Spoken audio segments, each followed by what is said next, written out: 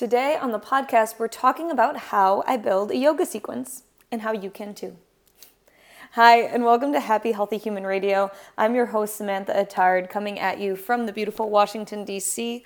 I am an Ayurvedic coach, yoga instructor, and doula, sharing with you all the things I am learning about and teaching about so that we can all find a little more balance, bliss, and confidence in our everyday. Thank you so very, very much for being a part of this community. And if you do enjoy this podcast, I invite you to subscribe, to rate and leave a review on iTunes, and definitely share with a friend.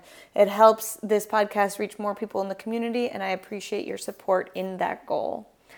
I wanted to give you a heads up. In 2 weeks, the countdown is on. I am going on vacation because I'm actually getting married on September 9th. And so I'm going to be off for about 2 weeks. I'm excited. No worries. We have so many fabulous episodes of this podcast. We're going to be rebroadcasting a few, some with some little updates, but wanted to give you a little heads up that things are going to get a little quiet at the beginning of September. And I appreciate your patience, and I appreciate y'all sticking around through the end of the summer. With that, let's talk about yoga sequencing. So why am I sharing about how I create yoga sequences, and why is this important for all of you? Well, first I'm sharing because I do think I have a unique way of sequencing yoga classes, and if you've been to my class, you know they are never really alike, and they're very unique for sure in the poses and in the ways that poses are put together. And what I try to bring to it is to make them really, really thoughtful and to really make them a strong connection of mind and body. So I often am thinking to myself, okay, what's so useful about this whole yoga thing anyway? What separates yoga as a physical practice and asana as a physical practice from going spinning or going to kickboxing or just doing a run? Because I love all of those things too. So what makes yoga different? What makes it unique? And what I have found, what makes yoga so unique, what makes yoga asana so beneficial to you and your body and your mind is this strong connection between energy and movement. And so the potential energy of thoughts and emotions and feelings, and then the actual embodiment of them through your body, and recognizing how our physical movements manifest in the energetic changes happening in our bodies. And that to me is what makes yoga so unique and so powerful. And so my greatest goal is to find such a strong and, I don't want to say perfect, but the most authentic connection between the words and the emotions and the thoughts and how we are physically representing them, so that we have a true mind-body experience in each yoga sequence, in each class that we do. That is my highest goal. And it's kind of almost crazy when I say it out loud because it's a really huge one, and I know I don't always meet the mark, but that's what I'm always aiming for. And again, as far as I can tell, not everyone does it this way. So that's why I'm sharing this. I also think it's really useful and important to help you so that you can create your own home sequences. I should talk about this more in my public yoga classes, but one of my goals in teaching people yoga is that they go home and do it themselves, and that you can find a way to do yoga yourself day in, day out. And something that has to happen from that is that you have a wide repertoire of poses to call upon, but that you can also figure out meaningful ways to put them together. Because of course we could all just do a down dog and then maybe do a little twist and then lay in Shavasana, and that feels great, but we could make it feel even better. So I wanted to let you know how I go about creating a sequence so that you might be able to recreate this to some level for yourself and just have a better understanding of what the heck you're doing when you come into a class with Miss Samantha Attard. So when I am creating a sequence, whether it's for a public class, for a private client, for a corporate class, or even for myself, is I first start thinking about Ayurveda. Ayurveda, the sister science to yoga asana, it is this way that we understand the energy of the world around us. And so I think about the time of day, the time of year, what's been happening in the world, what's the weather, so that I understand what is the external energy that is affecting everyone walking into my classroom. So has it been 98 degrees all week? Has it been 30 degrees all week? Has it been really stormy and sad for 4 days? What is it Monday and we all need to be energized? What is happening in the external world? And this can help me understand what level of energy I want to bring to the class.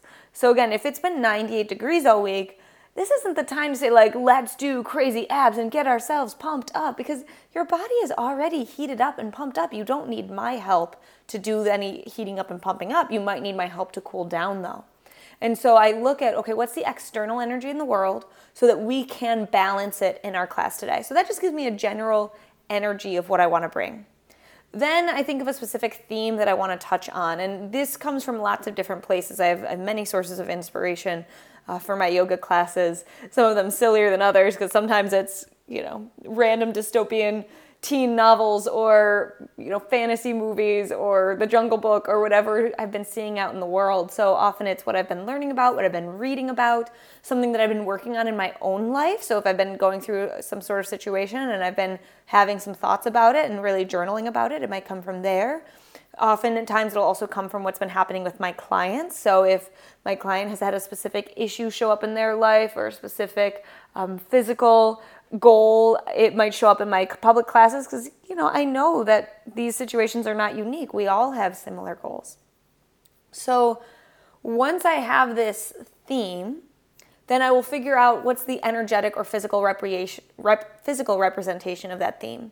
So for example, if I'm working on a client or working with a client on bravery and standing their ground, well, we're going to do a lot of grounding, standing, strong poses, right? So working on, feeling grounded and supported, handstand might not be the most specific thing, because think about handstand, and especially for most people that don't hold very solid handstands, myself included, flinging yourself in the air doesn't feel really grounded. But if we're in some wide-legged deep squats, some wide-legged chair poses, and these good lunges, like, we're gonna feel strong and grounded. And so that would be something that I think about. Or if I'm working on expressing myself and expressing my needs, well, then I'm going to start thinking, okay, expression, that's the throat, that's the fifth chakra. So what can we do to strengthen the throat muscles? And so we're going to do more work around our necks, our heads, our shoulders to support that throat area. So I'll think about the actual theme and then try to map it onto the body somewhere, or map it into an energetic place. Again, like grounding versus lightning. From there, with that understanding, I might think about a physical peak pose or focus. So to use the example of working with the client on bravery, I've already thought, okay, we need to stand our ground. So what would be a strong pose that could take some effort, that could really use the strength of standing our ground? And so what comes to mind right now is working a lot on, I'm going to do this week. This is a great idea. We work a lot on Malasana. We work on our yogic squat. We get in there. Maybe we're in these wide-legged chair poses. Maybe we are coming down to the ground, like squatting and then standing and squatting and then standing. Maybe it actually turns into a bird of paradise. So a bird of paradise is a really strong balance. We're on one leg and another leg is lifted up into the sky. It takes a lot of concentration and focus. And if you are not grounded in your standing leg, you're not going to be there. It's not going to happen. So that's a pose that to me can be a physical representation of learning to stand our ground so much that we can do what seems impossible. Powerful stuff. Please remind me to do this in a class soon. So I'll think of a peak pose that ties into the theme and the energy. And then I'll think, okay, so if we want to go into bird of paradise, where else do we have to go? Okay, well, like I mentioned, we're going to do all these squats beforehand to get us up and down, up and down. We're going to have to do some work on the inner thighs. We're going to have to do some stuff with the shoulders. So I know what we're going to have to hit through the class in order to make bird of paradise feel good. Because the funny thing, and often we don't notice this because it doesn't happen in every class, but there's certain classes where if I said bird of paradise, you'd be like, ugh, and it would feel crappy and it would be really hard to get into. And then there's other classes where if you're physically prepared, I say bird of paradise and you're like, how did I get here? But it's so easy. So what my goal is to make the peak pose something that we feel ready for. So it's all about how would we actually work our way into the peak pose. Okay. I know this is not a fast process that I use. Next one, and we're almost there, is what extras could support this. So I am pretty darn obsessed with mudras and pranayama, and these are other aspects of the yoga practice. So mudras are hand gestures. It's kind of like yoga for your hands. And the different hand gestures also create energy in our body. So a mudra for standing our ground and bravery, maybe I'll use Ganesha mudra. Ganesha mudra, you clasp the fingers together, you pull the elbows apart, and you feel this strength. Ganesha is the elephant god, the remover of obstacles. So maybe we're gonna remove some obstacles, be strong right here. And then I might think of pranayama. Pranayama is breath work. And so what kind of breath would support this energy? What sort of breath would help us do this? So an example that I've been using recently, I've been using some pranayama of Shatali pranayama, which is a cooling breath because it's been 98 degrees out. And so I can just add this in as a quick way to cool our bodies down through the practice. Phew. Okay, so we have all of the energetic themes. We know the peak pose we're trying to hit. We have these extras. So we have all these little tools that we can draw from. We've gone from this world of, I could do anything in my yoga class, to being like, okay, I have a slightly smaller subset of things I can do in my yoga class. And then from there, I put it into a structure. So I always follow a relatively consistent structure in my yoga practice. This is something that I learned from this book. It's called The Heart of Yoga by Jessica Shar. It's a beautiful text on the yoga practice, including asana, and how we structure our yoga practice. And it's something that I've always felt very called to, felt very balanced from, and continue to use in most of my classes. So the generic structure is to have some opening stretching postures, to do some sort of variation on sun salutations, to then move into standing poses. So these are like the warriors. To do some balancing, inversions like headstands. Then we'll do back bends and opening the heart. Then we do hip opening. Then forward folds. Then twists. And we end with Shavasana. So I have this kind of like chapters of a book that are in my head, and then I will fill the poses into each of those chapters based on everything that we did earlier, everything about the energy, the theme, the peak pose, the muscles we need to move, the mudras, the pranayama. So they can just fit into all these little pieces. And that's it. That's my structure. That's how I create a sequence. And of course, sometimes, these things will move and change. Maybe I'll walk into class thinking we're going to do one thing, and then I look at, the class that I'm facing and being like, oh, okay, we might not all get into Bird of Paradise, but we can work a slightly easier version of it. Or maybe everyone's got Bird of Paradise. This isn't going to be challenging, so how can we ramp up the challenge in this practice? So that's pretty fun to be able to play and move with this structure, and I'll play and move with it throughout the entire week. But the best classes, the ones that I feel best teaching, are ones that have a really strong energetic theme that are really physically supported. So obviously your home practice might not have as intense of a structure. I mean, this takes me usually between 40 to 50 minutes when I'm creating a sequence.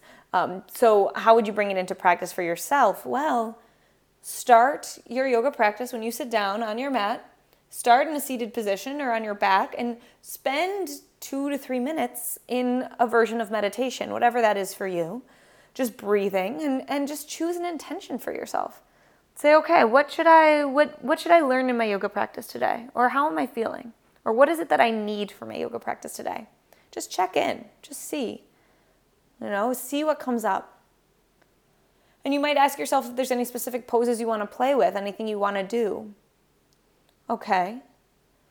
Or you might notice your intention and say, okay, what relates to those intentions? So if I need to strengthen, how can I stay strong on the earth? Or if I need to bring the energy up, how do I really add some energy? And then you can start to move. And you don't always have to have a formal structure. When I do my yoga practice at home, I do obviously a much looser structure than what I'm talking about here. And sometimes I do something on the right side and I don't do it on the left side. Sometimes I do things on the left side, I don't do it on the right side. That's okay. That's totally perfect. That's fine. The goal is, of course, to find that balance, but sometimes you don't need it on one side. Sometimes you need to spend more time on the right, and the left side doesn't need it as much. So be open, be free with yourself, and just invite yourself to explore. Say, you know what, I'm going to be here for 20 minutes. Let's see what I want to do in 20 minutes. Sometimes I do that and my 20 minutes are full of standing postures and balances and inversions, and it's crazy. Sometimes I invite myself to do that for 20 minutes and I lay on my back for 20 minutes. Either one is perfect. Either one is your pose. I am really grateful that y'all are listening in to understand how I sequence these classes, especially if you do come to take a class with me, knowing this now. Notice it, see it, and then see if you can also add to that work of putting the energetic and physical focus together, because it's going to make a difference in how you feel when you walk out of class, and that is the coolest piece. That is super the coolest piece. Last thing I will say is if you're like, I don't know how to do this for myself, this feels really overwhelming, and I know I want to create specific energetic feelings in my body and in my world, but I don't know how to get there. That's why we have yoga. That's why we have private instructors. So I do yoga with private clients, even over Skype, even over Google Hangouts or video. And it's really powerful and it's really amazing to help take the energetic themes you need and put them into your body. And if that's something you're interested in, please do send me a message. I'm sam@behappyhealthyhuman.com. You can always send me a message on Instagram as well. It's behappyhealthyhuman. Thanks so much for listening in. I would love to hear from you on your reactions to this. If you're a yoga instructor, how does this relate to how you sequence your classes? I truly love this practice of creating sequences. To me, creating yoga sequences is the most creative act, one of the most creative acts that I do in my daily work, and I truly love it. So I'm just glad that I got to share this with you all today. I am wishing you so much love and light, and that light in me very humbly bows to the same light in each one of you. Namaste, friends.